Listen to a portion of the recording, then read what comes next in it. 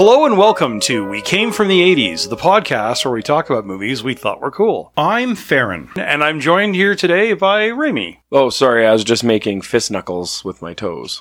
Oh, okay. Thought you were about to say yippee-ki-yay, motherfucker. That's disappointing. If you hadn't guessed, we're doing Die Hard, which premiered on the 20th of July, 1988, and was directed by John McTiernan. You may know him from Predator and Hunt for Red October. He did 13th Warrior.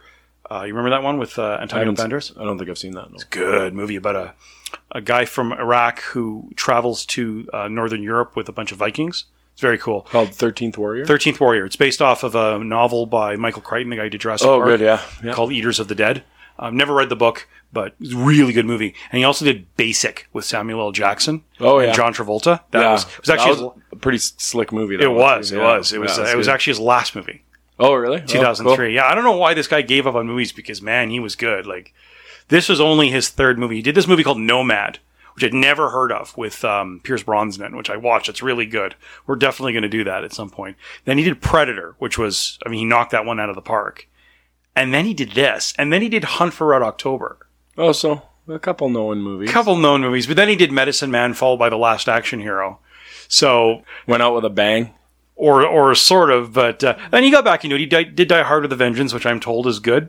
I thought it was good out of the three. As a third movie, I thought it was quite good. At some point, I'm going to have to watch it. It's funny because we talked about this. Was it when we did Temple of Doom? I think we were talking about the Die Hard films. Yeah.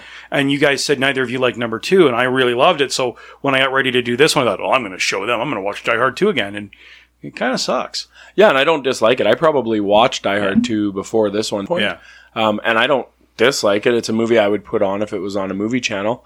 But Die Hard 2 is a good movie. It's just Die Hard 1 at an airport. Yeah, but Die Hard with a Vengeance is Die Hard in the streets of New York. A little different. They did a different twist on it, and that's kind of, I think, why I liked it. They sort of renewed my faith in the series. So it's funny that some Hollywood producer once joked that everyone wants to do Die Hard in a whatever, Die Hard in a plane, Die Hard in a train. And he says, I'm waiting for some asshole to come to me and say, I want to do Die Hard, but in a building. Yeah. It's because that's how everyone pitches movies. Well, it's this meets this. So Die Hard in a whatever. And it's like, okay.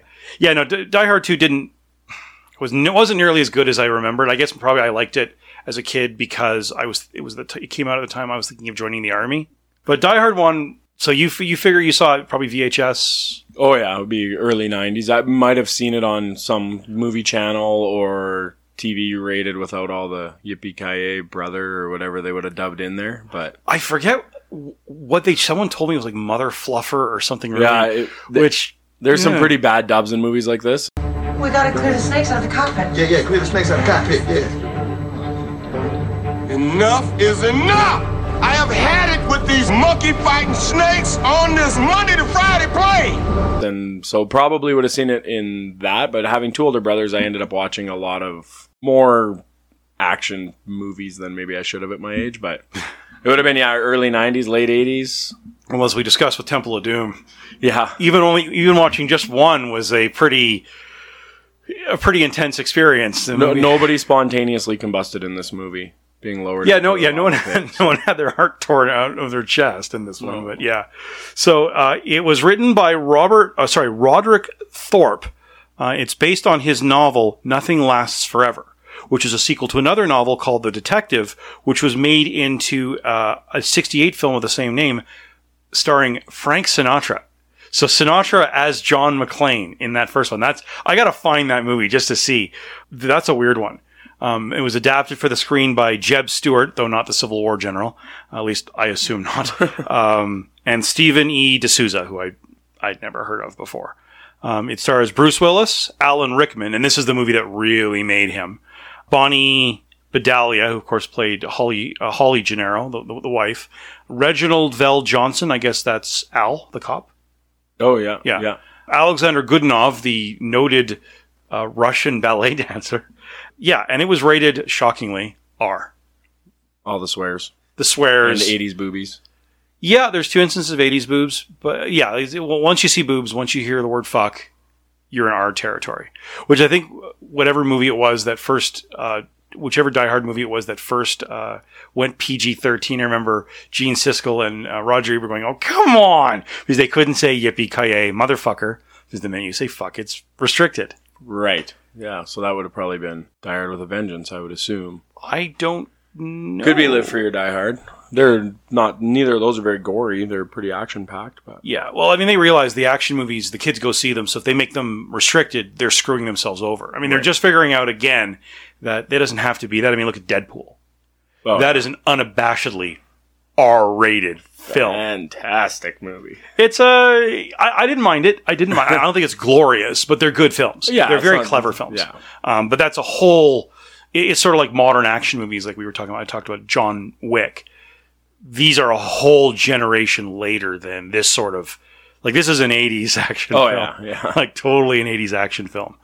So this movie was made for $28 million, 28 million. 28 million, and it made 140.8 million. So it Did a little better than the Big Trouble in Little China. just a little better. They have one of the same actors, though, Al Leong. Remember we mentioned he's the guy who goes for the beginning of this film, the guy who goes for the Butterfinger while waiting to ambush the cops.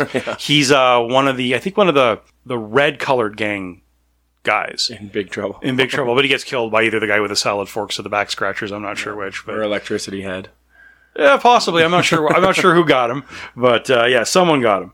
So when you saw this as a kid, you would have been how old? Do you figure Probably 10 to 12. 10 to 12? You liked it? Oh, yeah. Yeah, I've always liked this movie. So I've seen this movie many times. Yeah, me too. Yeah, So this, I'm probably over 20 times. And Really? as recently as I've watched parts of this movie and most of the movie this year. Okay. It's a fantastic. It's just good childhood movie, and That's what people want to mean, hear. at Yeah, the- people were executing each other in office buildings. Good childhood movie. Yeah. The best part Heartwarming is, Christmas movie. Yeah. Well, that's exactly it. It's a top Christmas movie, and I see a lot of things that say if you don't think this is a Christmas movie, there's something wrong with you. This is a Christmas movie. Well, just because and it they takes place played at it Christmas, I and mean, they played it a ton around Christmas too. The irony is the movie premiered in July. Oh yeah, so not a Christmas movie at all, Yeah. but it is definitely one of my favorite Christmas movies. Right It's one of those alongside things. Elf. Oh God, Get Out. Yeah. Actually, I've never seen Elf, but I don't like the actor who's in it. It's. I could not tell you for the life of me when I saw this film. Almost certainly on Super Channel or rented. Right. I certainly didn't see it in the theaters. This is absolutely not the sort of film that my parents would have wanted to see. My father does not like violent movies. My mother certainly is not interested in violent films. So this would have been on me to see. So I'm sure I rented it. My parents never had trouble with me seeing ultra-violent films. Like when The Terminator came out in 1984, I was 9. They'd heard things about that film, and so my parents said, like, are you sure you want to see this film? I was like, yeah. So they rented it for me. That was sort of the threshold of even, are you sure? But look, we've talked about this before. It was the 80s. Yes, we were raised with lawn darts, but somehow we survived. And a lot of that is our parents told us, this is real, this is not. Yeah.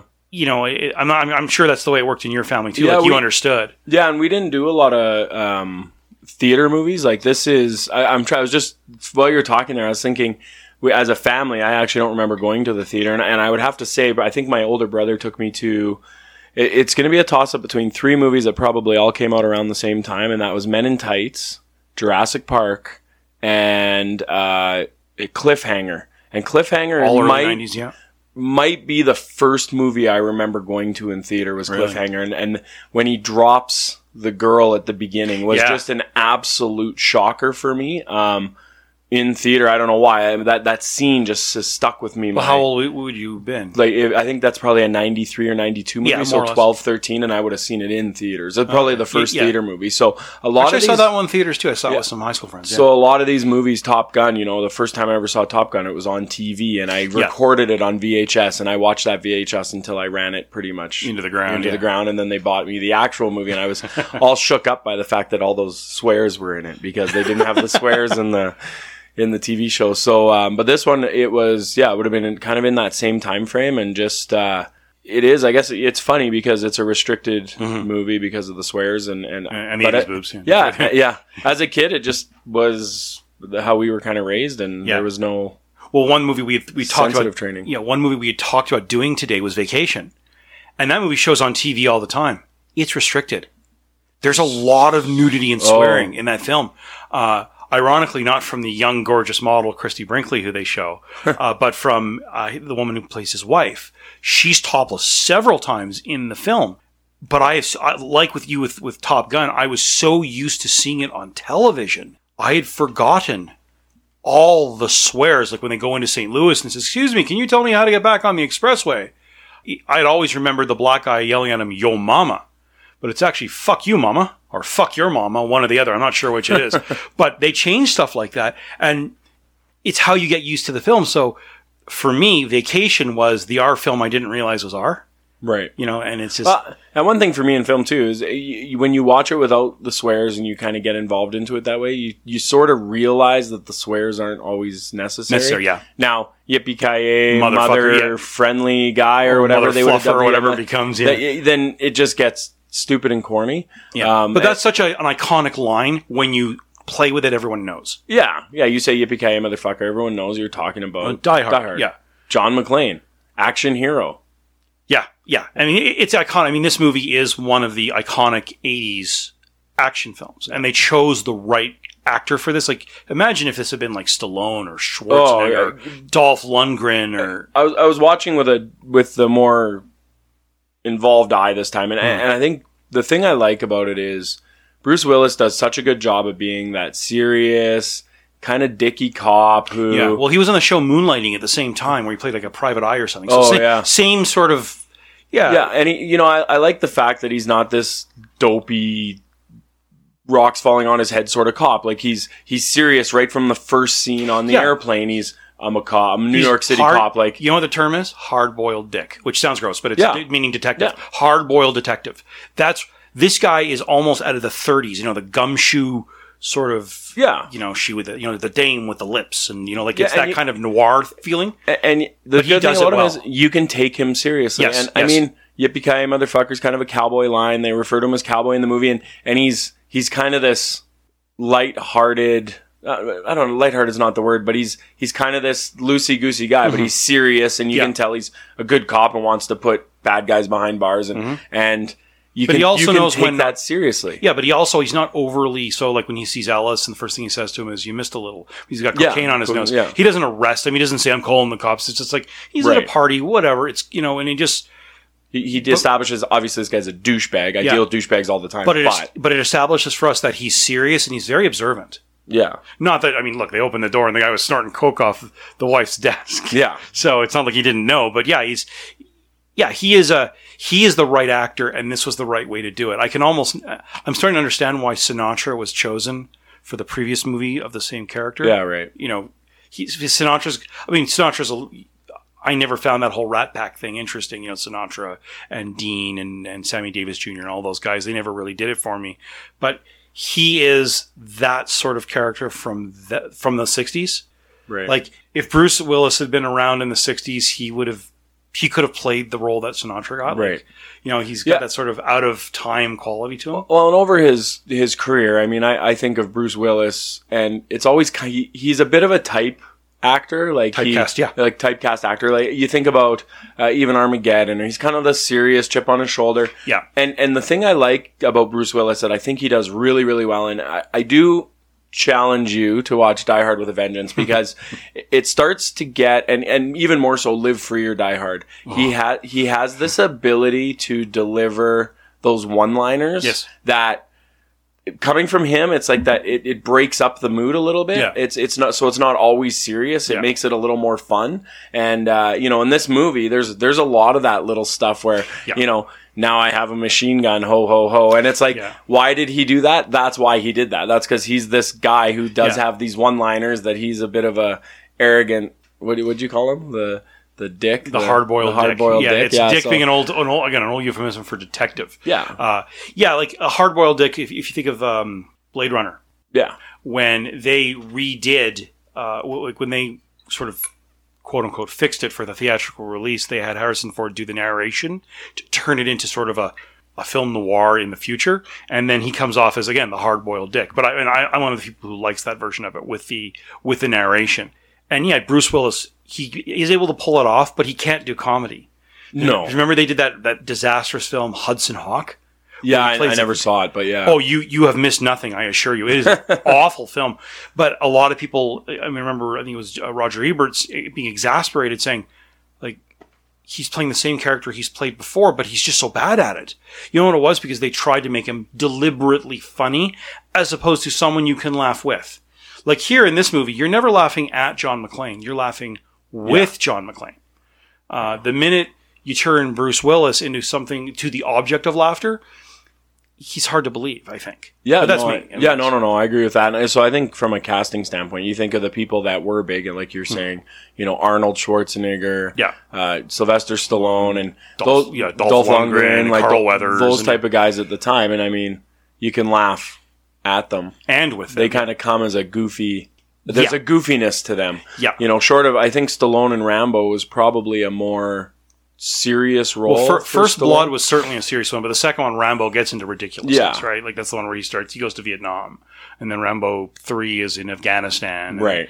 And he got stupid, but yeah, like you're meant to go. This is a macho over the top. Yeah, this guy that worked out a lot. Hopefully, he didn't miss leg day. Yeah, okay. Now he's so. But no, it was good. Yeah, this. Yeah. So what stands out for you? Like you've seen it now. You said you've seen it 20 times. The best Christmas movie ever, Farron. That's what it is. This is a Christmas movie. I watch this and I'm like, I don't know what it is about. It's at nighttime, so there's a certain environmental feeling there. I don't know.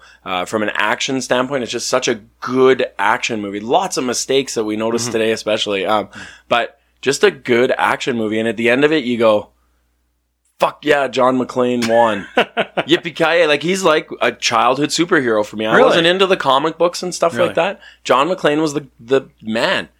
Another Christmas, another, what did he say in Die Hard 2? Another Christmas, another elevator shaft. How does this keep happening to me? Yeah, so how does this happen to the same guy twice? He's just that guy. Like, he's just, and that really does stand out to me, is that this movie really kind of fills that action movie. Someone says action movie. From my childhood, Die Hard's probably the one. Fair enough.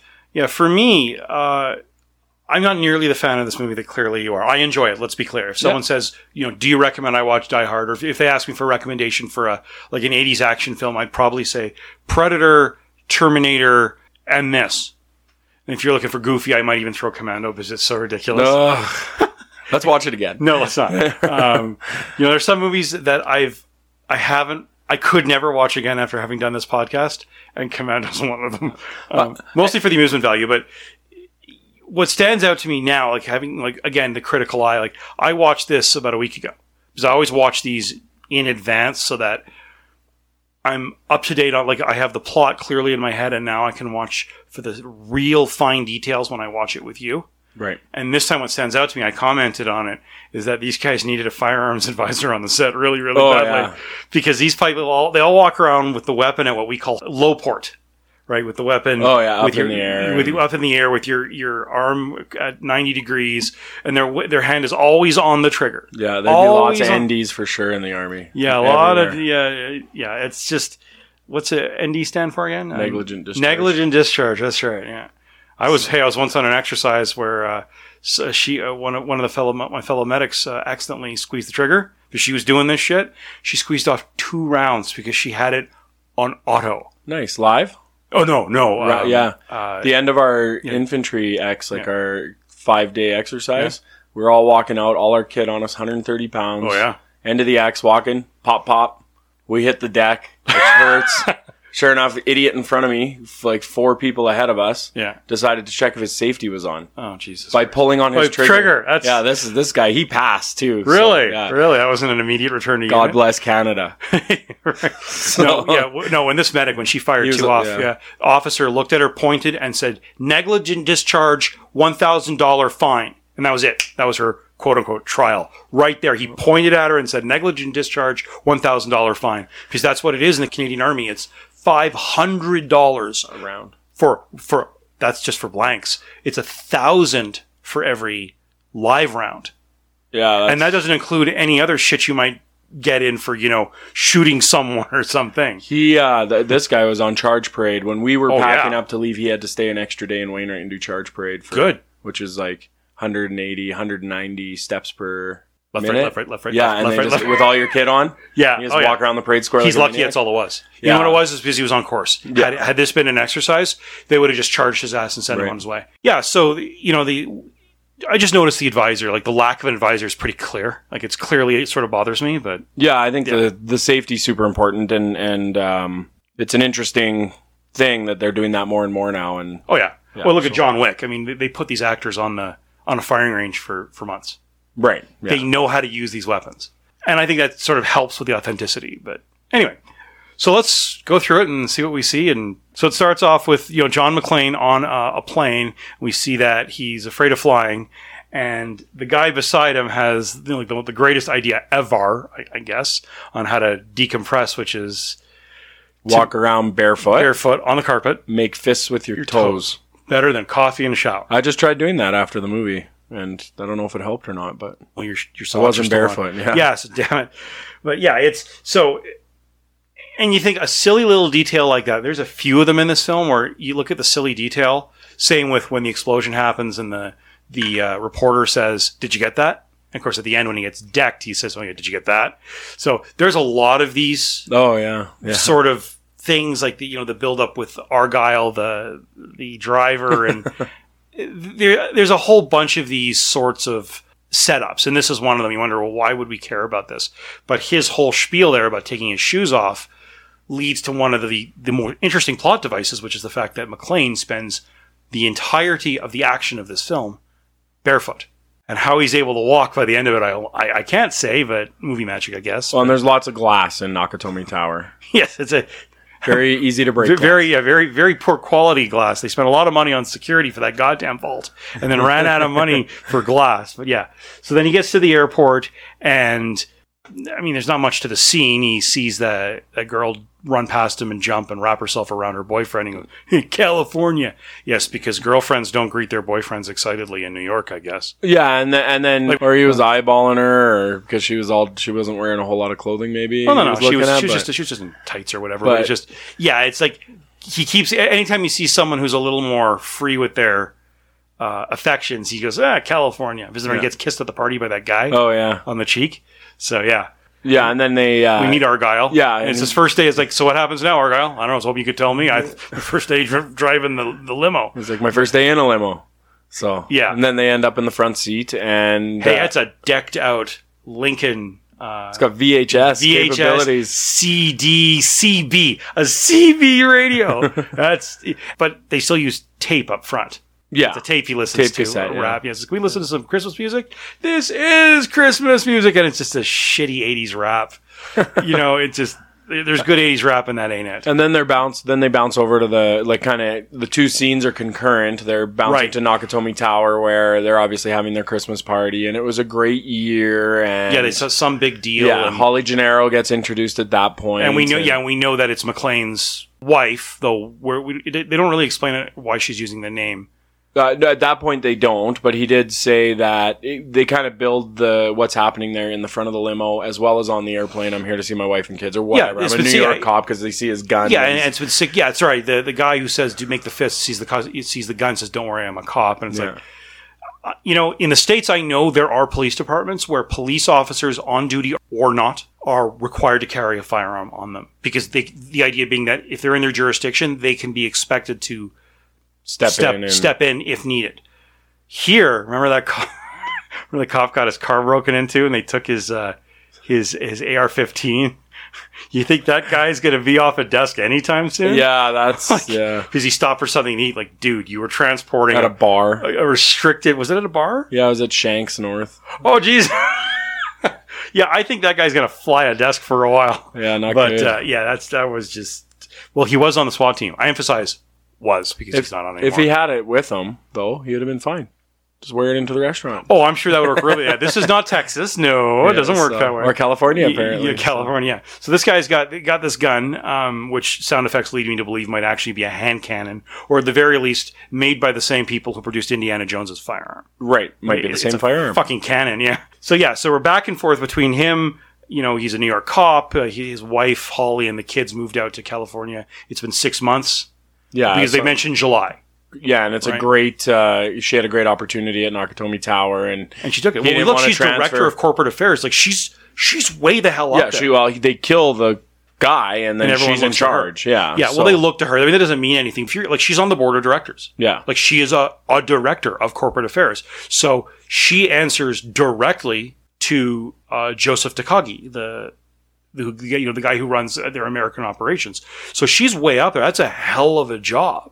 Yeah. Well, and he's a New York cop who's got 6 months of bad guys to put away, and I'm sure Scumbag. I'm sure in the 80s a transfer from New York to LAPD probably wouldn't be that difficult. Well, it's not a transfer because it's not the same entity. It's not. Yeah, it's well, just but you know, what I mean. getting a job. Yeah. But he didn't want to because I mean I can't help but think that being a policeman, especially a detective in Los Angeles and in New York City, I've got to be wildly different experiences. Depends, I guess, where you are.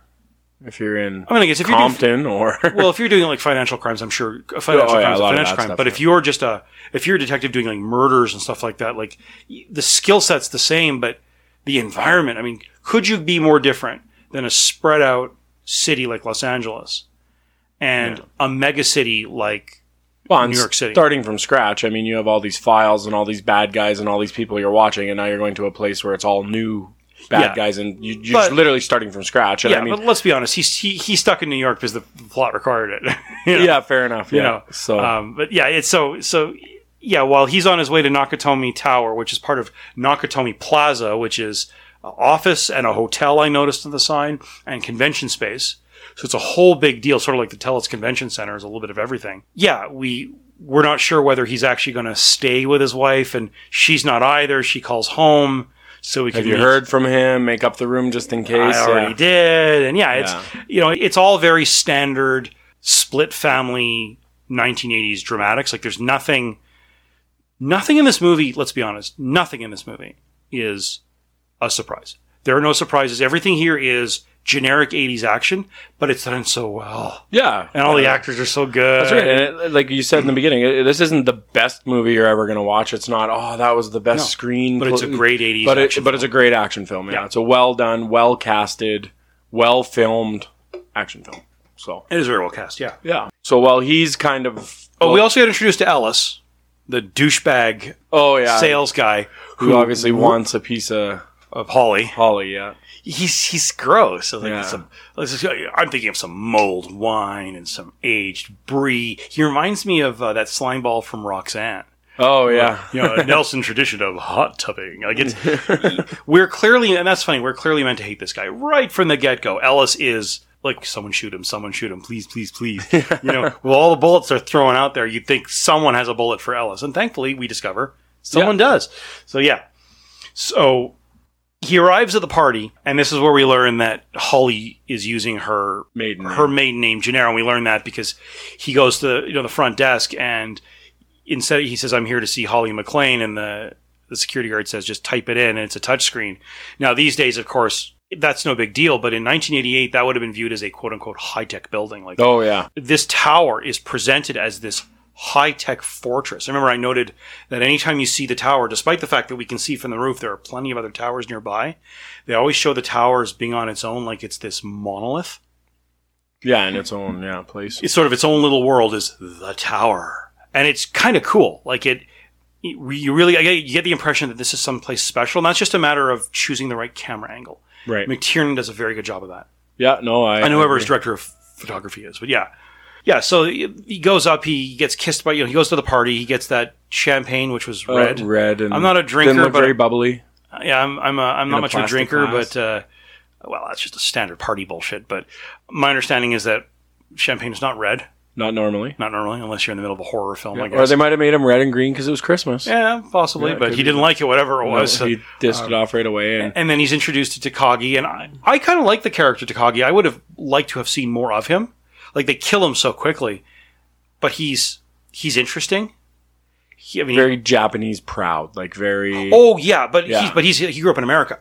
Remember, right. he was 2 years old when he moved. But he's running a major Japanese company corporation. in the US, So. So. They give his biography. Remember, I noted that he spent time at, I think it's called Manzarat. It was a concentration camp. No, not like Auschwitz. Concentration camp that they had in the States. What they did is they ordered all Japanese residents off the coast in the United States, and they put them in this shithole in the desert called Manzarat. Unfortunately, we in Canada did the same thing. But he grew up there. George Takei, who played Sulu, was there. So this is a guy who had unfortunately the Japanese American experience. But it's interesting that when he talks with John McClane, he says, "You throw quite a party. I didn't realize they celebrated Christmas in Japan." They were flexible. Pearl Harbor didn't work out, so we got you with tape decks. He's identifying himself as Japanese. He's not. He's American through and through. Right. He's been in the United States. His parents came in 1939, I think, or Yeah, because he was born in 1937 and he came in 1939. So this kid has never known Japan. He probably speaks Japanese, otherwise he wouldn't be this high up in a Japanese company. That's another thing to note is that, we go, okay, Japanese corporation, whatever. But in the 80s, remember, Japan was on the ascent and their corporations were everywhere. I mean, Nintendo of America came here as this massive force, and it was kind of a running joke that, the Japanese are going to buy up America. There are all sorts of movies about Japanese corporations coming in, and they're presented as the bad guy. I mean, there's what was the movie Rising Sun with Wesley Snipes, and all about a corporation. There was Gung Ho with Michael Keaton about the Japanese company buying a local shutdown car plant. Mm-hmm. All these movies about that, but it was based on this very anti-Japanese, not racial thing, but anti-sort of Japanese corporation feel in the States. Like when Nintendo of America bought a share of the Seattle Mariners, which is baseball, they had to do it quietly, and they had to make it clear they would be silent partners because there was this reaction like, well, what are you going to do to our team? Right. They just wanted to invest in and baseball's big in Japan. Big in Japan, yeah. Brought by the Americans by American soldiers after the war. Yeah, but it's just, Japanese corporations often come off as the bad guy in films. And here, Joseph Takagi, and if you notice, he has a middle name that's Japanese, but Joseph is his American name. Much like many Chinese who come here, they take an English sounding name just to make life easier. Right. Like my handyman here, his name is David. I promise you, he wasn't given David at birth. He's from mainland China. Oh, yeah. But he just went with David, and that's fine. You sort of expect, again, in this film, you sort of expect that Takagi's going to be like a taskmaster. He'll be very mean. But he seems like a really nice boss. Oh, yeah. Throws this great party, and he's super nice. He's obviously knows John McClane before he introduces himself. Well, so John McClane comes up to him, and it's pretty obvious because he's dressed in a working man's clothes, and everyone else is in expensive clothing. But it's good, important to know your employees' people. And he seems like... Well, yeah, Holly also has a picture of him. Yeah. Which we joke was like taken yesterday because there's like... I'm sorry, his 6-year-old daughter looks exactly like she did when the picture was taken, which was at least 6 months ago. Right. But he's a super nice boss. He's very friendly. He's very tolerant of this coke-sniffing douchebag. And there's Alice snorting coke off her desk. That's creepy as fuck. Yeah, it's a weird place to go and do it. You'd think he'd have his own office. It sounds like he does. He has a private washroom. Private washroom, yeah. Not anymore. Yeah. But yeah, like, why is he in her office? Like, what's he sniffing around for? Like, that's almost creepy because he's already hit on her. Oh, yeah. And it's like, ew. Yeah, and But then that couple tried to come in there and bang in her office, too. So that was a little weird. Office? I don't know. In one of the offices. Yeah. They tried Ellis's private washroom first. They just couldn't. It wasn't meant to be because they get interrupted by the terrorists later on. So well, but we've learned from 80s movies that if you experience an enormous amount of trauma, this draws you together. So maybe after they got out of the hospital at the end of this ordeal, they just went home and banged away for days. Yeah, kids everywhere. Kids for days. The Nakatomi baby boom. You get a kid. And you get a kid. And you get a kid. The Nakatomi incident baby boom. Yeah, exactly. So eventually Holly does come in after Ellis has been embarrassed by, because he points out, he's a cop. Yeah. He's still got cocaine on his nose. Yeah. And she comes in and Ellis says, show him the watch. Like right out of the blue, it's a Rolex. Yeah. So he's trying to show that he's more of a man to her than he is. Yeah, look how awesome we are. Look how I can provide. Look how we can provide for her. And yeah, he's such a dick. Douche. Yeah, he's meant to be. He's meant to be a dick. We are meant to hate him. Because we know he's going to do something stupid later. Well, he's a cokehead, so yes. Yeah. But is he not like the most generic 80s corporate douchebag from Hollywood ever? He's slick, overly so. He's racist. We learn later. He looks down on everyone. It's all about status and the Rolex's status. And of course he's a cokehead. Of course he is. What else are you going to do with your money? I can think of several things. Cocaine isn't one of them. What are you going to do? But yeah, meet the douchebag is really what it is. He's meant to be the fly in the ointment, and that's fine. Yeah, and he tries to play off this like guy that Holly's interested in to kind of make McClane feel like a dick or like almost like try to create a jealousy there. Or to tell him, yeah, you don't belong here. She's mine now. Yeah, and of course she just rolls her eyes. But it's even clear Takagi doesn't like this guy. Like you wonder. Yeah, he hey Jojo, hey Jojo. Yeah, that's what you call your boss in a Japanese company. He closes $1 million deals for breakfast. Yeah, you got to keep that guy around. Yeah, $1 million deal. A whole million. Yeah, that's a breakfast. Think of what he's doing at lunch. Cocaine. Lots and lots of cocaine. And for dinner, he's doing hookers. But that's a different matter. And for dessert, hookers and cocaine. Yeah, baby. So Holly drags him off to, I'm pretty sure, I don't think it's Ellis's washroom, but it's an executive like a conference room or No, it's a washroom. Oh. Because he's using the sink. Oh, yeah, right. And they have the argument, and this is where we learn stuff we already knew, which is she had a job, she took it. Clearly, he was expecting more of a traditional marriage where she stayed home. But here's the thing. If 6 months ago she got this job as director of corporate affairs, at some point when they met, she wasn't the secretary. She was... Right, yeah. They would have scooped her up. It wasn't like, oh, this stay-at-home mom would be an amazing director. Corporate affairs, yeah. That's the thing. Like, especially in a traditional Japanese corporations, which women do not rise through the ranks in a traditionally minded Japanese corporation. That doesn't happen. So she must have been pretty goddamn spectacular. So the fact that she married a guy like this, who clearly had some pretty traditional views of what marriage are, that's a movie marriage right there. Oh, yeah. Yeah. So while they're arguing, we finally get to see a rental truck, like a U-Haul or Pacific Courier or whatever, it driving along, and we don't know who they are, but they link in with a car, and in the car is a ballet dancer and a computer hacker. Okay, well, an actor who's a ballet dancer playing a psychotic maniac, and they execute the guy behind the desk. Yeah, and which opens up the building that they can kind of move around. Then they kill the guy around the corner with a flashbang. The guy's just some dude in a suit, and they make a whole point of using a flashbang. It's like he could have just walked around the corner, but it's an action film. So, but we'll also then know later what the little hockey puck looking thing is. That it's a flashbang. Right. I've never seen a flashbang that looks like that, and I've used them. Yeah. They're interesting, but yeah. He kills the second guard, and now it's theirs. And the intro to Alan Rickman's character, Hans Gruber, is actually kind of cool. The back door of the rental truck comes out, and they all walk out, and he says nothing. And everyone else is sort of casually dressed. Yeah. They're wearing street clothes. They have a vaguely 1980s European look to them, the guys with the long Fabio hair, and just the choice of glasses. And they have a very European style to them. And he is dressed impeccably. Like he's in this really expensive suit. And he says nothing. And I think that actually makes him more ominous than if he'd been yelling, go, go, go, you there, and start barking all sorts of orders. The first time he speaks is when he quietens everyone down after they start shooting. Right. Like when they round everyone up. So that's a good 10 minutes of him on screen, more on and off, before he says a word. I got reminded of Spielberg. He was only willing to direct Jaws if he was allowed to wait a full hour before showing the shark. Oh, yeah. And people said, that's never going to work. And it really did. Yeah, you build up that hype about him. And I didn't notice it until today when you mentioned it. And I mean, the intro to him coming in is great. It builds up this...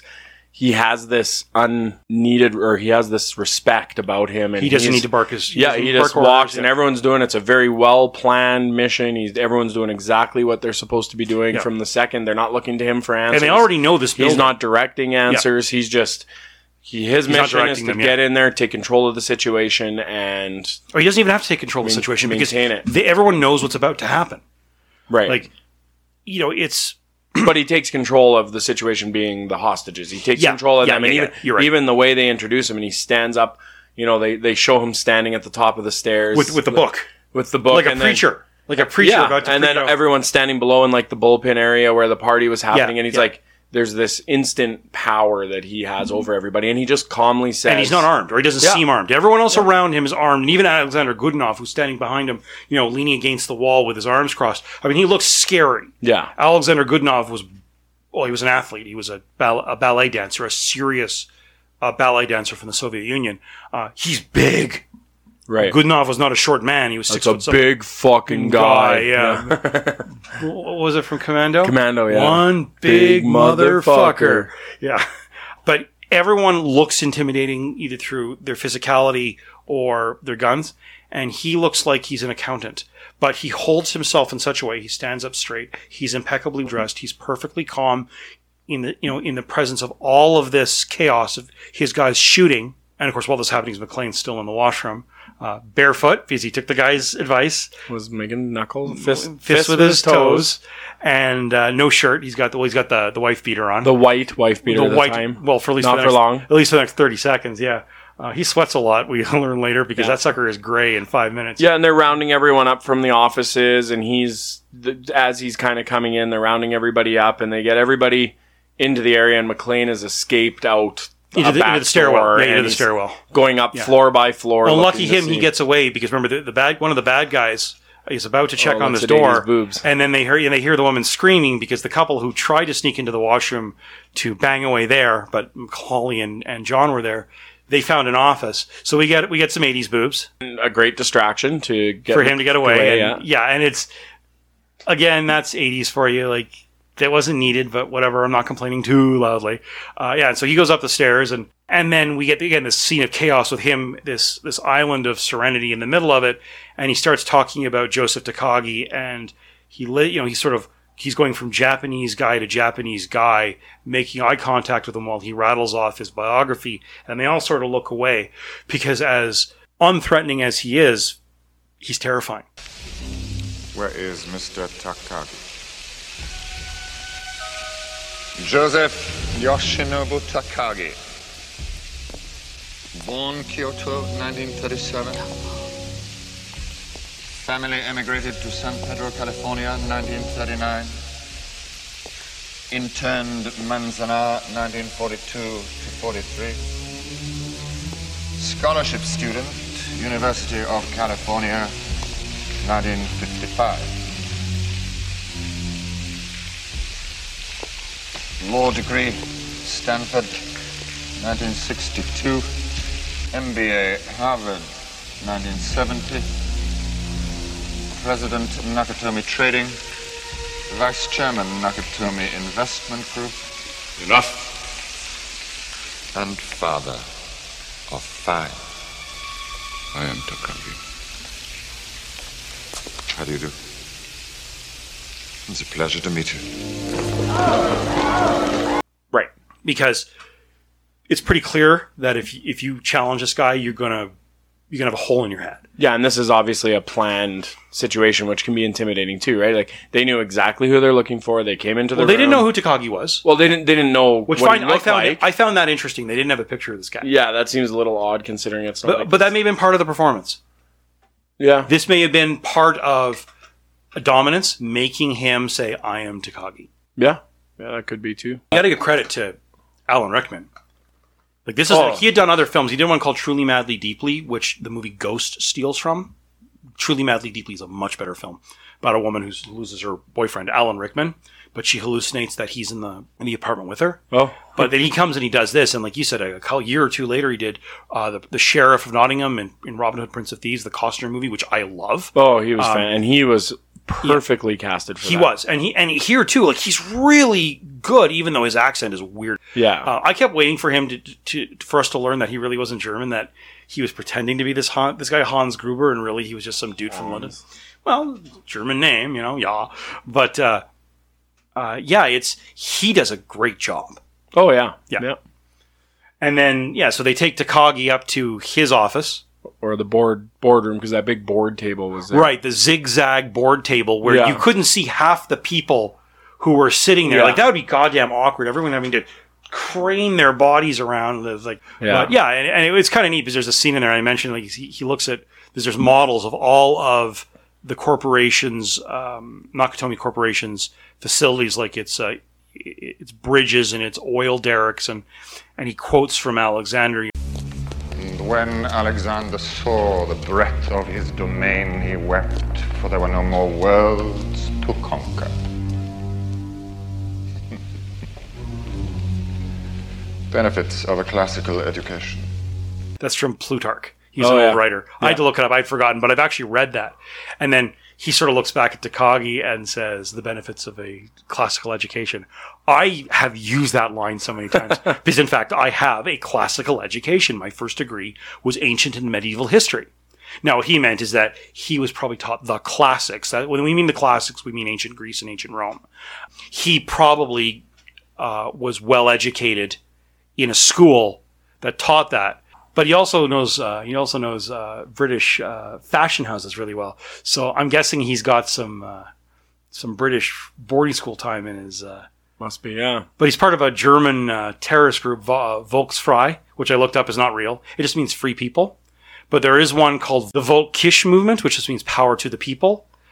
I'm not surprised that 20th Century Fox didn't want to name an actual German terrorist group. Yeah, I can't imagine why. Yeah. Well, I mean, this is 1988. There were still two Germanys, right? Democracy, West Germany, and Communist East Germany. And there were a lot of terrorist groups in West Germany. Red Army faction. I'll let you guess who they wanted to be part of. The Baader-Meinhof gang, which were mostly just anarchists, but they love banks. There are a lot of these serious groups. So I don't blame 20th Century Fox for inventing a group because you don't want these guys actually showing up. Yeah. An actual Hans Gruber. Hey, you got to send us some money. Yeah. Using our namesake. Yeah, exactly. Yeah. But, well, they do mention Arafat. Oh, yeah. Remember as he looks at Takagi's suit and says, I have two just like it. So rumor has it that Arafat buys his suits there. Of course, they're referring to Yasser Arafat, who was the founder of the Palestinian Liberation Organization, a terrorist/statesman, depending who you ask. Which side you're on, yeah. Yeah. Well, yeah, so they take him and they want his Passcode. his passcodes. And you realize he's not a terrorist. Everyone up until now, because even Takagi says it, what kind of terrorist are you? Who said we're terrorists? They're fucking thieves. We want your $640 million in your bearer safe. bonds, yeah. Like, those can't be traced or anything, but okay. Actually, Yeah. in the 80s, I would have went a little harder. Probably not as easy as they would be today. Well, I mean, they'd still be traced, but by the time, like, if you showed up with, say, a dozen bearer bonds and said, I've had these, they were gifts to me, I'd like to cash them in, what bank's going to say no? Yeah, of course, because they still have the value, same value. So they'll buy them. They're clearly legit once they look up the number. But then I think I suppose that someone say, hey, those are flagged as stolen, but whatever. It's a movie. So Yeah. it was easier than saying, I'm coming for your gold, which obviously you could just melt down. But That's what they do in Die Hard with a Vengeance. They go after the gold. oh, is that what it is? Yeah. Apparently, this character Hans is mentioned in the Oh other yeah, the scene of him falling is in Die Hard with a Vengeance. Do you remember Hans Gruber? And he goes, yeah, it rings a bell. And it's like shows him like falling out of the window. Yeah. Oh, pretty funny. so the character knows him? Well, it's John McClane. So Yeah, someone no, asked but the other John McClane. Yeah, it's his cousin or something like Ah, that. it was Jeremy Irons. I remember. Yeah, I so know it was he's- Jeremy Irons. It's Okay. pretty much he's going to rob the Federal Reserve and fuck with McClane at the same time. Ah, so okay. he's fucking with McClane to get revenge for Hans Gruber and robbing the Federal Okay. Reserve. And they tie the two together so that it's like just them fucking with McClane. Ah, And then they rob the Federal Reserve while everyone's... fair enough. Yeah. Still never going to watch that movie, but You watch it. I think you'd be mad at me if you watched it, but it's a good movie. I like that. You'll be mad at me, but watch it anyway. Yeah, you should just do it. Okay. If you don't want to do the podcast anymore, there are easier ways to. So All I can say is, what movie did we watch that you made me watch? And Rad? No, I made you watch that one. your Dear Lord, your greatest movie ever. I'll trade you a your for a Die Hard with a Vengeance any day of the week. that episode is one of our best. Jesus. I just want that hair. Yeah. So this is where we get Hans Gruber's tell, sort of like a poker tell, is that he says, like, I'm going to give you 3 seconds to give me this password. There won't be a 4. There won't be a 4. And he pulls out this handgun with a silencer on it. He takes the silencer off and very dramatically lays the weapon down on the table. And then, of course, he shoots Takagi. Because he's like, I don't have the password. You just have to shoot me. Yeah. Okay. And he just shoots him. We'll have to do it the hard way then. Yeah. And if you notice, Theo, the computer hacker, and Carl... had a bet on whether he was going to give it up or not. And Carl obviously thought that Takagi would give up the password. The thing is, Takagi didn't have the password. Right. He explains, like, you need that from Tokyo. I don't have it. Yeah, so that sets up kind of this tell that anytime he pulls out that weapon, like the next time he pulls it out is when they have Ellis in the room. Right. And we know, here it comes. Ellis is going to Get a bullet in the is going to get a bullet in the head. Not that anyone's complaining ever. The most thankful death in the movie. And yeah, so McClane witnesses all this. And at this point, he's still in pants and a wife beater and no shoes. And he's got his pistol, the hand cannon. Right. Yeah, and he hasn't done anything. Has he killed anyone? No, because remember, he runs back up to the next floor and it says, "Why didn't you do something?" That's because right. you'd be dead too, asshole, because he's talking to himself. Yeah, and then think, John, think. Like, okay, thank you for that line. Pulls the fire alarm. Yeah, that's right. Right, pulls the fire alarm. And then and he's cheering, yeah, they're coming. And then he sees the fire trucks turn around because, of course, they call the false alarm. False alarm. And then they send up the brother. Carl's brother. And it's funny because it's like, this guy is the most unconvincing, we won't harm you anywhere. Yeah.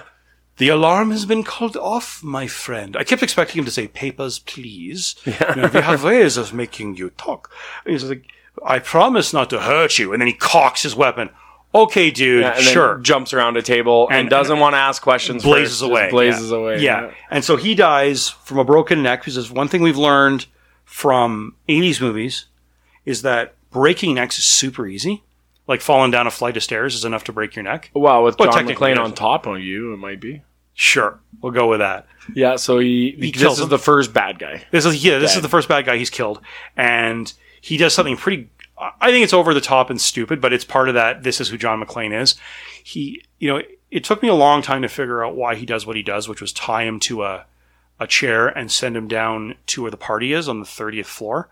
And that's because he's on top of the elevator when he does it. Getting information, listening to these people freak out about the fact that this man is dead. And he gets Carl's name. He says, call Carl, tell him his brother is dead. And this guy's going to be a problem. So he gets Hans's name. And then he starts counting, and he's got a Sharpie and he's writing it on his arm, which is very, very cool. But he also gets kind of cruel about it. Like he puts a Santa hat on him, and in blood on his shirt goes, "Now I have a machine gun, ho, ho, ho." Yeah, and to be pedantic, it's not a machine gun, it's a submachine gun, but whatever. Remember I mentioned that even with their choice of guns was kind of inspired.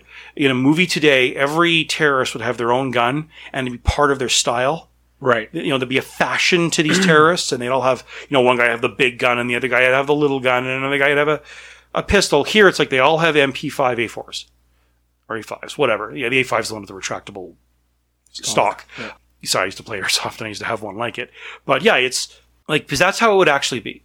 You wouldn't want 20 different types of weapons because then you need all those different types of ammunition. Yeah. With the exception of Carl, who has an AUG Steyr, which fires a NATO round. Right? So it's the Austrian and Australian army weapons.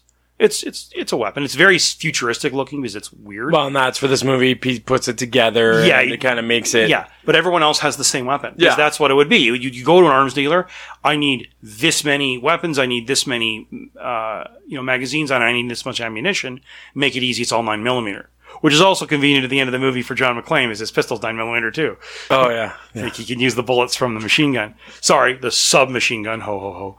But yeah. Yeah, so then he goes up to the roof because he gets a radio from this guy. Right. So he's where I need to transmit to tell these people which I actually think was a really funny scene because he's on...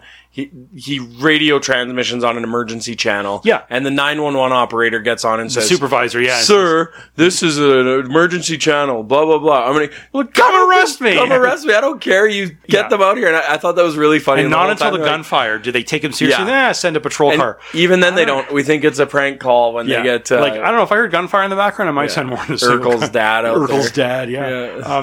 The funny thing is that this is part of the long-standing thing where everyone in a position of authority who's not like an on-the-ground working Joe is an idiot. Right. The FBI agents are idiots. The deputy police chief is an idiot. The people at 911 headquarters are idiots. Everyone's an idiot except John McClane and Urkel's dad, who's buying a huge bag of Twinkies. Not actually Urkel's dad, it's the same actor. Yeah. A good action movie, and they lighten it up. The clerk goes, "I thought you guys just ate donuts. It's for my pregnant wife." Sure it is. Yeah. It's a funny addition to lighten up a restricted action movie. Yeah, well, we talked about this with Raiders of the Lost Ark. When things get too intense, Spielberg throws in a laugh to relax people, and that's what we noticed was a problem with Temple of Doom. There's the dumb humor from Willie, but that actually made it worse. There's no lighthearted where we just go, it's almost Yeah. too intense. And this is the same thing. Just when you think things are getting too much, McTiernan just drops it a few notches. It's not laugh out loud funny. I don't think anyone in the audience was slapping their knees. And laughing. Cops eat donuts. That's hilarious. Yeah, but it's still funny, and it also humanizes this cop. That this is not some gung ho douchebag with a gun. Right. He's just a cop. Most cops are just go trying to get home for Christmas Eve. yeah. It's like most cops are damn good, simple, everyday Normal people. Yeah. normal humans who just happen to be cops. I did find out a couple nights ago that RCMP headquarters in Ontario, which is supposed to be kick-ass, has a Tim Hortons in it. So it all makes sense. Sorry, say that again. RCMP headquarters in Ottawa Yeah. has a Tim Hortons in it. It's like 9 different buildings, but there's an actual Tim Hortons right in the Well, building. yeah, I guess. Of course, it's just that's a It's just little on the nose. Just hilarious. So That's hilarious. Yeah. Yeah. So he's on the roof, and then of course it occurs to Hans where right. Century City. Where's the best place to transmit? Somebody answer me, goddammit. The roof. Go! Carl gets out his Steyr AUG, big scary ass. Two other guys are going to go up and shoot him off the roof. Well, yeah, because that's where the shooting comes from the microphone. for the microphone. That the what do you call it here is the 911 dispatch supervisor. So they sort of shoot it out, and he escapes through the vents. Which again, in movies, vents are always have to be big enough to hide one person. It depends on the movie. Here, he sort of crawls through. The ones in Chopping Mall, they were big enough for people to crawl through, like on their hands and knees. Yeah. Well, Yeah, it's and they, there's some hokiness, some diehard hokiness to this. This is where he loses his machine gun because he uses it a brace and he shimmies down the. yeah. He pushes it. Yeah, he braces it against the vent and uses it to go down and like. Yeah, you know, and then just as he's reaching the sling gives away and he starts falling, but he catches 3 floors down, he catches himself, and I'm like, I was like, I don't you'd know. break your fingers doing that. Yeah, But you might keep falling. Yeah, so yeah, falling down the shaft, and if you fell 3 stories and managed somehow to time it to grab that shaft, yeah, you'd break your fingers doing it. You break your wrists would be dislocated. You'd be in some. Yeah, so But this guy's made Bruce of sterner. Willis. Yeah, he's made of sterner stuff. John McClane. Yeah. So anyway, the cop comes up, and at some point, what happens? Oh yeah, They try to find him in the vents, and then they get called away because the police car's rolling up the driveway. right. So right. then he's going to investigate, and they're like, and a "Oh, bunch don't of them- waste a bunch of time on it." Yeah, but including one of the terrorists has like an M60 or something, and they're waiting to see if the cop goes away or not. Yeah. And he is pulling away because this is bullshit. Because remember, he talks to the terrorist behind the security desk guard, who's pretending to be a security guard. Yeah. And he's convinced, okay, this is nothing. So he says, yeah, it's a crank call. There's a big nothing here. And so, a really awesome shot. Filmed from inside the cop car. We see the body of a terrorist come down and smash through the window. Yeah, well, they end up finding McClane because how did they just go back there for a sec? How did he have that body? How did they know where McClane was? Oh, right. They chase him back into the boardroom. Yeah, but how did they? Because they were all worried about the cop, and then did they hear something? Well, no, they're worried about the cop, but Carl and his 2 buddies keep chasing him. They chase him back off the roof into the boardroom. He shoots the one guy right away, and then the other guy gets on the table, and remember, John's under the table. Yeah, I remember that. And I just he's thought right there. But no, when he's in the vents, sorry. No, it's fine. If we go back, because it was actually an important, because they didn't listen, and it comes back later on. So he's in the vents, and then they all run out of the room, don't they? Yeah, but what it was is the other 2 guys find him, but Carl does not. He gets back into the vents. Yeah. Yeah, so he escapes back to the Nakatomi Tower. No, what boardroom. it is he smashes that's right. So he grabs that chair and he smashes the glass. Right. And somebody up right above him sees the leg of the chair come through the glass. Right, that's right. Yeah, and it's important to note because while all this is happening, these 2 terrorists go to find McClane in the room that Takagi was killed. Well, because they see the breaking of the glass. As I said, it's really shitty, either really shitty glass on that high-rise 30th floor, or that's one hell of a wooden chair. Yeah, and it could be both. A little bit of both. That's some impressive craftsmanship, man. Yeah. Buy my chairs in LA. The good news is it gives him 2 bodies. One of which he throws out the window. Can throw out the window. And so, is it Al? Is that his name? Yeah. Yeah, Al, the cop, freaks out because, of course, he's got a body on his roof. We were saying it's such a cool scene because they have a camera like on the dash looking up, and then it's like on the seat. It's like right on. And it's as on the he's passenger like seat. backing up, and reporting in, Everything's fine. It's a wild goose chase down here at Nakatomi Tower. And the body slams in. That's a pretty good shot because it's just you don't expect it, and then oh my, there it is. And he freaks out and he backs up and he winds up going over and banging. And everyone, that's when they open up on him. Yeah, as soon as that happens. As soon as the body goes, because they realize shit, the cops know, so then they open up on him. And I need help, back up, other shoemaking Swiss cheese out of my car. Yeah, so. And that's when the reporter hears about this, and he's a slick prick who's trying to prove to some girl on the phone that, I can get a reservation. I'm best friends with this guy. I interviewed him. Like, that doesn't make you best friend, buddy. Yeah. And, he's in Die Hard with a Vengeance as well, the same actor who plays the slimy reporter, and he is just as useless. He's in the second one, not with a Vengeance. Sorry, yeah. He's in the set. Yeah, because he's in the plane with Holly. And they have a restraining order because she decks him at the end of this film. Yeah. But you know what? He has no reason to be there. Like, yes, he is the reason that Hans figures out that John McClane is the husband of Holly, who he's been dealing with. Remember, says, "What idiot put you in charge?" Well, you did when you shot my boss. Everyone's looking to me. That's a great scene because he doesn't beat her. He sort of looks at her and goes, "Okay, what are your demands?" Like, well, you better start taking her to the washroom, and I got a pregnant lady out there. You better get her a couch and all that sort of stuff. Yeah, he's the one who makes the connection between them.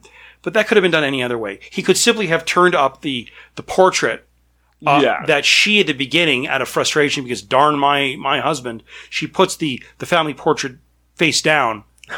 And that's when he clues in, right? But that character doesn't need to be there. He threatens his news director, either give me a, what do you call it? Give me a van or I'll steal one. And it's like, okay, but here's another incompetence. It's not just the FBI, it's not just the police, it's not just the dispatcher, it's also the news. The media. Everyone's dumb but John and Al. And then this is where he gets a hold of the C4. Oh, no, sorry, he got hold of the C4 and the detonators from Carl's brother, actually. He's had it all this time. Oh, yeah, right. And what happens next? No, he gets it from one of those guys. He's in that bag after he kills those two guys, and he says, "Oh, he got his bag." Right. You know what's in the bag. Right. And it was the first bag just had weaponry and the cigarettes. Right. Yeah, when the cops attack is when he uses the bombs. Right. But he doesn't use the detonators, just uses the extra C4. Well, that happens later. Yeah, when the cops attack. Yeah. And we start to get this interesting, and this is actually the most interesting relationship in the movie, is that John has this terrorist's radio, and Al is on his CB in his car, his police car, and they form a relationship. And of course, Al has no idea who he is, but John is using language that clearly identifies him as a cop. Like, I've seen enough fake IDs in my life to know. This one's cost a fortune, yeah. And he uses terms like perpetrator. He talks like a cop, but Al is smart enough not to say, "You're a cop, aren't you?" Because he doesn't want to put this guy in danger. Right. And of course, the deputy police chief, Dwayne, shows up. He used to be a principal in the Breakfast Club, but I guess he's decided to go into law enforcement now. And again, here's another guy who's an idiot who doesn't believe that John McClane is anything more than a terrorist trying to lead them down the garden path. Well, at this point, they're already calling him Roy, I think, aren't they? Yeah, Roy Rogers. Yeah, because they're talking about, you're another American who's seen too many movies and shit like that. Yeah, and so I was always partial to Roy Rogers. Roy Rogers. Yeah, I like those sequin shirts, and that's where we get yippee-ki-yay, motherfucker. And again, it's just, it sounds so. I get it, it's iconic, but it doesn't make it any less stupid. Because he sounds so over the top. I'm so fucking awesome, yippee-ki-yay, motherfucker. Like, I'll show you. Yeah, and it's just like, but you start to get this interesting three-way relationship between Al, Hans, and John, because they're all communicating. I mean, I don't think Hans ever actually talks to Al, but they're both talking to McClane. Right. And so you've got almost two different dramas going. You've got him in the building dealing with these terrorists he's knocking off one or sometimes two or three at a time. But you've also got the second movie, which is all the conversations, all the radio conversations. And like at that point, the movie very much becomes sort of this back and forth, sort of this cat and mouse. The SWAT team shows up. The cops try to go in. They're very dumb about it. They go through a glass door, and of course they all get shot. No, not killed, but injured. They're trying to pick the lock or and the SWAT guy is send in the car. Yeah, and it's this armored car, and the terrorists have serious anti-tank rockets, and that's when, in order to stop, like he says, because they blow up the armored car, and Hans Gruber says, "Do it again," and John's like, "You made your point." Like, "Thank you. Do it again." And so that's when he uses the C4 he has to try and shake up the terrorists so they'll stop trying to blow these cops up. The funny thing about that scene, I think, is we've seen, so the beginning of the movie when the data geek, the black guy, and Theo, and the guy that ends up becoming the security guard there. They get out of their car and they walk right through the doors from the roadway. Yeah. When Al parks his police car there, he gets out of his car and walks right through the doorway. No, he doesn't. And you see that right at the beginning where Carl walks up to the doors, looks around. Sorry, Hans, Alan Rickman's character, looks up and when he swipes that card, it goes red. Then he throws it at the terrorist pretending to be the security guard. They lock down the tower. Oh yeah, no, I know, but that's why Al has to be let in by the security guard later on. Right, but the point I'm making is why did they try to run this APC up all those stairs? Why didn't they just drive right up to the glass? Well, that's the point. He's going up the stairs to go through the front door. I think that's what's happening. Yeah, but I thought the cars were right at the front door. Like, it just seemed really odd. No, they're not. I think he's sort of going up a side road because there's clearly more than one entrance to this place, and they're trying to ram through one. Yeah. It's stupid. Like I said, what were they going to do with that vehicle? What was the plan? And then McClane ends up being the hero and saves all the idiots again, and blows up half the goddamn building. Blows up half the building. Yeah, so he blows up he blows up an entire floor with this block of C4. Oh my, that's a lot of explosive. Yeah. An entire block of C4 would take down some buildings. I mean, they didn't cheap out on the structure, just the windows. Right. And what happens after they blow everyone up is when Ellis gets involved again because he's gone for his second run of coke now.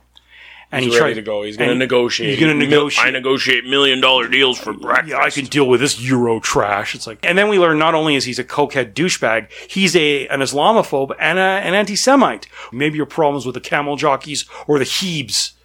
Okay, Ellis. Thanks, champ. Yeah, it's like go bullet. So he tells them that it's John, but his buddy from forever John McClane. So he doesn't give him credit. He doesn't give up Holly. Right.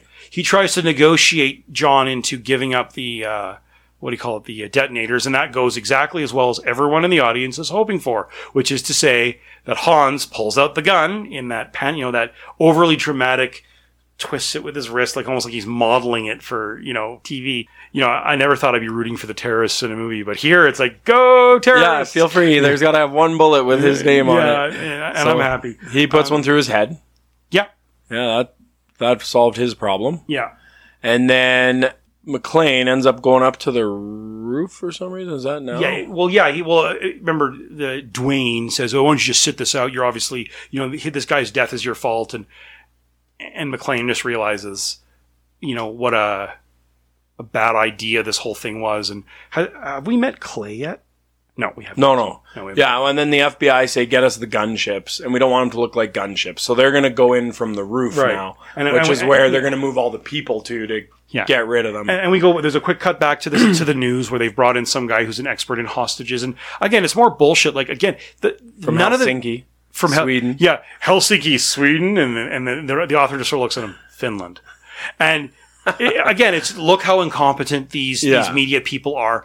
And they do the same thing in Die Hard 2. Die Harder, or whatever it's called. And then there's Die Hard 3, Die Harderist. Harder. Dumb and Dumber. Dumb and Dumber, yeah. All of the authorities, even in the second one, it's the same thing. The cops at the Washington airport, the administrator, they're all incompetent. No one knows anything but John McClane. Well, and the black radar guy at... the engineer. The engineer. Radar guy, it's always the two guys on the ground who know everything, and everyone else is an idiot. And it doesn't impress me. Yeah, there's no real need for it. I mean, people don't have to be incompetent. I realize that to make John McClane this action hero, everyone has to be incompetent, because if everyone else is an action hero, then it's going to take away from how competent John McClane is. Yeah, he's not he's the cowboy. He's just another guy that does what he does for work. So. Yeah, exactly. And this is when Hans goes looking to inspect the roof, because of course we've seen it at this point that they've actually put a ton of C4 on the roof, though we don't know why. Right. And that's what they need the detonators for. Yeah. Yeah, because C4, you could set it on fire, it won't explode. You need an electrical charge. Right. That's what the detonators are for. That's why C4 is popular, because it's really safe to use. I mean, not that I'd be playing baseball with it, but So Hans goes looking, to make sure everything's still in place, and he sets his gun down and walks around a corner and bumps into McClane and pretends he does a pretty good American accent, actually. Hi there. How you doing? Oh, please, God, no, you're one of them, aren't you? You're one of them. No, Don't kill me, please. No, please. Don't kill me, please. Whoa, relax. And he says, well, what's your name? Because the way they're standing, Hans, pretending to be this guy, Bill Clay, doesn't see that there's a personnel directory where John can see it. And he says, my name's Bill Clay. And we look, and there is a W. Clay on the list. So I get it. The movie's supposed to show you, look how Hans screws up by giving you a name that's not there. But his name is there. Yeah, and I think we interpreted that differently. I think I interpreted that when you do discovery or when you do an investigation, you're going to ask multiple questions because people have cover. So just because he had the answer to that question, a cop, people that are always judging people maybe have more, and something's rubbing John the wrong way right from the get-go. So you think this is to lull the audience into a sense of security? Yeah, a false sense of security? Yeah, I think it is. I think it's to set up the fact that John's a little smarter than the audience, and John's not going to load the gun he hands him. So, despite the fact that he's confirmed, he's like, give him a good name. So the guy gave me a good name, but I still don't quite trust him yet. So I'm going to give him a gun without so he's any ahead of bullets. the audience. I hadn't thought about that. Yeah, and it's quite possible that what is it? It's screwing with the audience a little bit. That's not usually John McTiernan's thing, messing with the audience, right? But clearly here. It was my interpretation of it. And that's quite possible. Yeah. Or it's a screw up. It's hard to tell which. I mean, I suppose I could email him, but he hasn't done a movie in 15 years. I can't help but think that he might have nothing better to do than answer your email, Ferret. Yeah, it's a little late, but yeah. And like I'm gonna get some angry tweet. What are you bothering me for, you asshole? Maybe we'll have a new person listening to our podcast. Somehow I doubt that, but okay. That's the second movie we've done of his. And we keep just tell them we're a fan. Make sure you put in there we're a fan. Well, and we want to do Hunt for Red October. Could you send us a lock of hair and a baggie too, please? No. We already have one fan like that. We don't need more. Thank you.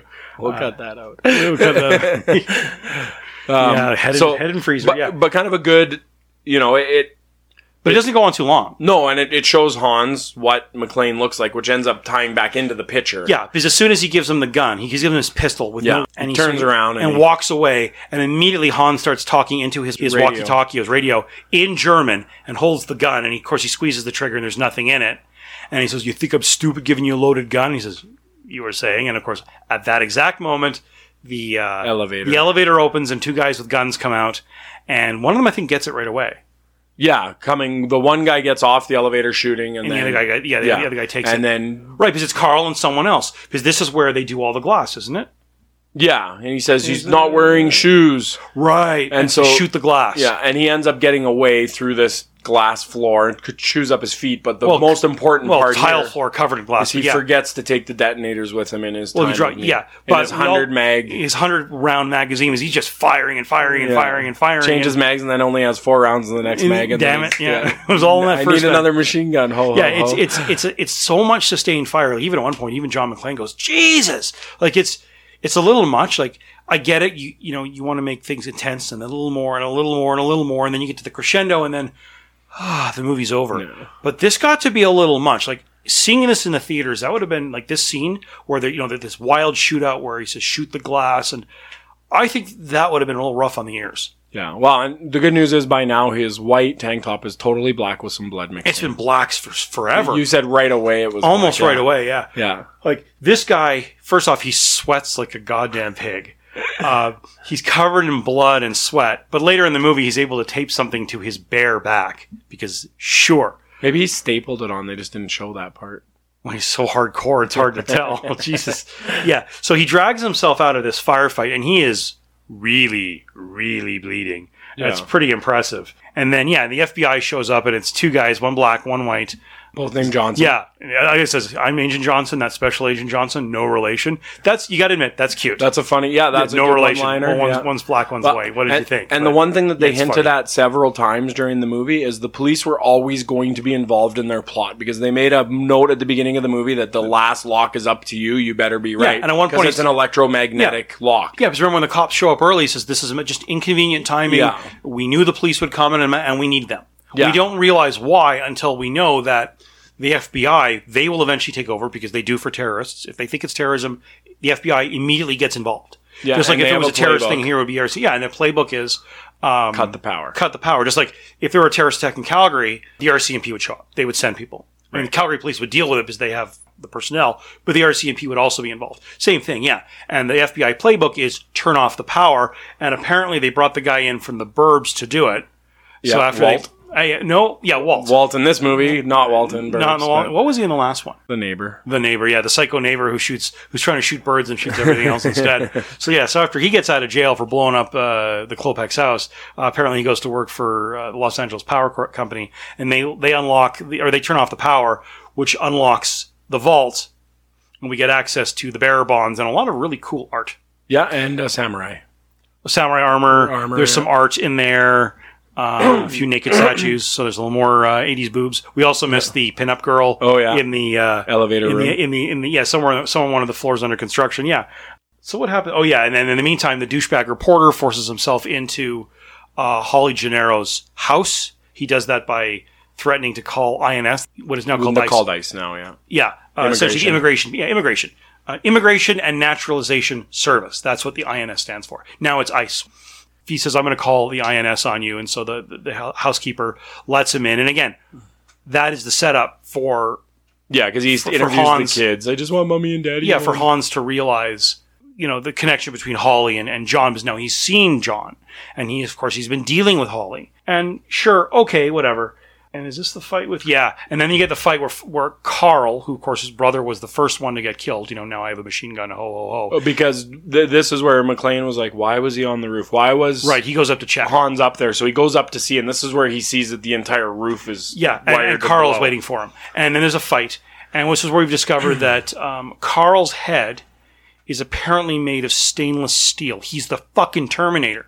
Iron, yeah. Because he gets his head pounded so many times. I'm not sure if you've ever been struck in the head. A few times. I've been struck in the head. I was walking at work and they were building a building next door, and that wall panel struck me in the head. I had a concussion. It was pretty cool. I've also been punched in the head once. I was seeing stars. If I punched you in the head 10 times and then banged it into some metal pipes, I am fairly certain, Raimi, you're not getting up. Yeah, I wouldn't want to. And if you are, you have to choose which of the three of you want to punch. Sounds like a good Mythbusters. Yeah. How many hits in the head can you take? Yeah. Today we brought in Raimi. Yeah. We hope he remembers who his wife is by the time we're finished here. Yeah. If not, well, what are you going to do? He has good health insurance. But yeah, it's this wild fight. And again, it's one of these, the typical 80s and 90s action film trope where these guys take enormous amounts of... Yeah, and one guy's winning, and then the next guy's winning, and then the hero wins. And the hero wins by wrapping a chain around his neck and hanging him. But as we noticed, the guy's got clearly, Carl under his sweater has a rig around his shoulders. And McClane accidentally, instead of choking him, ties into his rigging, so he ends up not actually choking him. They did it, other than those two shots of him being pushed along the rail. Because that's the whole idea. Yeah. Some sort of thing where you move heavy equipment and sort of or a rail. Empty oil barrels in a professional building. Yeah, he gets beat about. But that might be what they're moving with those pulley systems. With the pulley system in the crane, yeah. But he's hanging from that, so he's quote unquote dead. What's next? They go up to the roof, and he realizes the roof's wired, so he's going to get all the people off the roof. Right, and he starts firing. In the meantime, the FBI agents have come along, and there's the one good scene between them.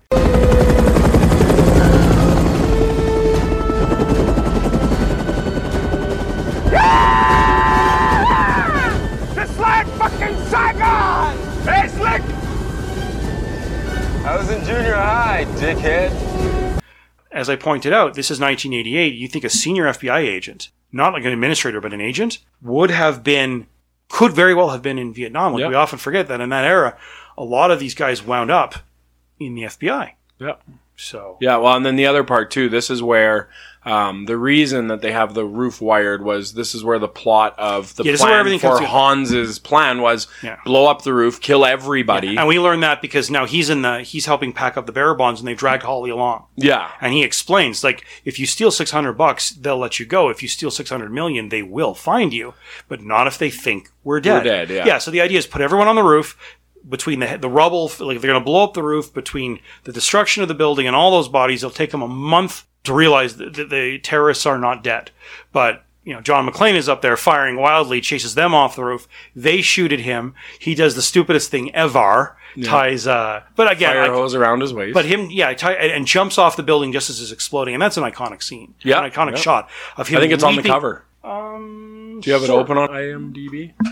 The picture is always very standard. Standard cover is this. Oh, which, yeah. yes, right. is the explosion. But not him jumping off the building. But the standard picture is sort of him looking up towards the roof, and he shoots the glass and is able to fly through. It breaks. The fire hose breaks as he, of course, as he's breaks falling into the floor that he's on, which happens to be the floor everyone else is on, which is good. So, well, it may not be. Maybe it's a floor down or a floor up. He knows where he's going. Because remember, when he gets to the roof, he talks to the secretary, the pregnant one, and says, "Where is he?" She took him to the vault. Where's the vault? It's on the 30th floor. So he knows where he's going. That's right, yeah. And this is where we learn that they, for Christmas wrapping, are using the most impressive tape ever. Like, I'm afraid if his skin had been dry when he applied that, the skin might have come off as he removed the tape, because he tapes the pistol to between his shoulder blades, and he is covered at this point in thick layer of sweat and blood and it's still able to hold a metal and polycarbonate, I think it's polycarbonate fiber pistol, Beretta M9 in place between his shoulders. First off, how did he tape it that well, reaching over his shoulders? Like, that's an impressive tape job. Yeah. But I guess when you have the props people and the makeup people to search out, you're good. And then we meet one of two people that ends up living through this. Yeah, he punches a guy in the face. And who knocks him out. And then it's just him and Hans and the Texan terrorist who's been pretending to be a security guard. We also missed that throughout all this time, this limo driver has been hiding in the basement. Listening to music party. on the phone. No idea until he turns on the TV and realizes he's in the middle of a terrorist incident. I just love how earlier in the film, after the shooting, John McClane says, "I hope he heard the gunshots from 30 floors down." Really? That's what you thought? No. But yeah, he's knocked out Theo, because Theo, now that he's broken into the vault, is dressed in an ambulance, and he gets punched out by Argyle, and so he's gone. So he'll survive, and now the guy who gets decked in the vault will survive, and it ends with the security guard getting shot by the thing that's taped, and the second shot he shoots Hans with, who then falls out a window and tries to drag Holly with him, and holds on to his her Rolex. Which, again, same with the scrunching of the feet at the beginning and did you get that? Remember when the building explodes because of John, the reporter says, tell me you got that. Yeah. And then he gets punched at the end and said, did you get that? There are all these callbacks, and the Rolex is the best of them all. Yeah, it's a Rolex. Yes, it is. Let me know.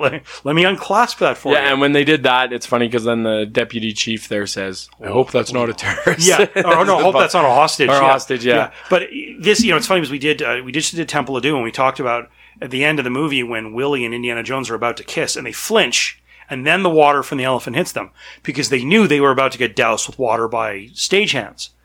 They should have redone that shot. Here, there's the famous shot of Alan Rickman. When the Rolex gets unclipped and he falls, they didn't tell Alan Rickman they were going to do it. Instead of going 3, 2, 1, drop, they went 3, drop. Yeah, and he was surprised, and you could see that in his face that he is surprised. Same with Alien when the chest burster scene. Remember, I told you the only one. None of the other actors knew what was about to happen, so the screaming is all the actors.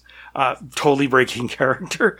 And it works here. It works really, really well. Yeah, it was really good. And a super iconic scene to the show as well. So yeah. And then earlier in the movie when John McClane and Al were making friends, Al's talking about, I'm a sergeant now because I shot a kid. I could never draw my gun again. Yeah, that's another build-up. Made mistakes. Right. Yeah, another. So. And then when they finally meet in the plaza, because now everything's done, we learn that Carl somehow untied himself from the chain around got his gun back, which was, by the way, on the roof.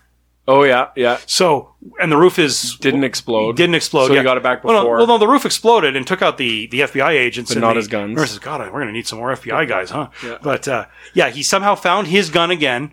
And who saves the day?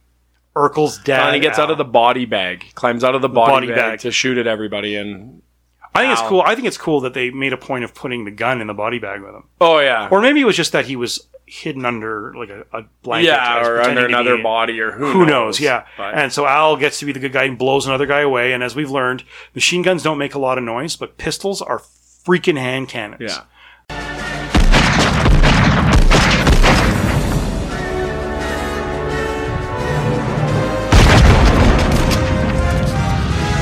And then Argyle shows up. Because he breaks. Yeah, he Oh, breaks the media first. Media guy. and he punches. Yeah, and Holly punches this douchebag. Because how dare you interview my kids? Yeah, and then and then Argyle shows up and they drive off, and that's the film. Yeah. And it's like it's still a good film. I enjoy it, but there are a lot of problems with this film. Oh yeah, I mean Yeah. this is not one that's gonna win or won any awards. That's for sure. Made a lot of money, so that's good. Yeah, did make a lot of money. Yeah, and I think it's interesting. I know the next thing we usually talk about, did it hold up? Yeah, and I think part of Die Hard's problem is it's on TV too much. So this isn't one that I'm gonna say, oh, let's do a Die Hard night and watch all the Die Hard movies. I own them all, and I've done that in the past, but it's on so much that I might do a Die Hard weekend with I'll do it when my girls are older for sure. Yeah, not when they're 4. Not when they're 3 and 1. But I'll do that for sure. Well, the 1-year-old will just be bored. and it's one that if it's on TV, I'll probably flip to it. Yeah. But yeah, I don't, 5 years ago, I probably did a Die Hard trilogy every couple of years. Really? And now we don't. There's so many good movies out there, I guess. It is a very good action movie. Oh, yes. It is. Very, very good. I think it holds up. Yeah, I think so too. What it does well, it does well. It has always done it. What it does poorly, the gun, the fingers on the trigger and clumsy shit like that, it's like, whatever, it's an 80s film. Yeah. I expect different things from action films. Like, my favorite action film in terms of gunplay is John Wick. That movie could never have been shown in the 80s. It would have been just over-the-top violent. Yeah. It would have been restricted, or rated X. I know we think of X as porn, but it's not. It's just what's after R. Right. Like RoboCop, had they not cut a few scenes out of it, would have been rated X, which would have destroyed the film. So he had to cut the most violent. Can you imagine a movie like that? Stuff that was too violent. Yeah. But yeah.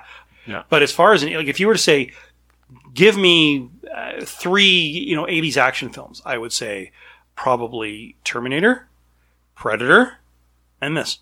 Yeah, that's a great list. And a lot of the movies we've done and a lot of 80s movies were geared towards that action or that adventure movie, because when we were kids, the video games we were out creating our own adventures. Yeah, so it was a lot easier. Quite pull it off. Yeah, they're still it was a lot easier for us to go and connect to those adventure movies, because what were we doing when we were out at the park playing? We were making up our own adventures. Yeah, this isn't an adventure movie the way like an indie film is. Like, it's a straight up gun. No, it is, and that's what I'm saying. Is this is a great action movie, and they didn't always connect with action movies for me in the 80s. Commando being a good example of an action movie that just doesn't work.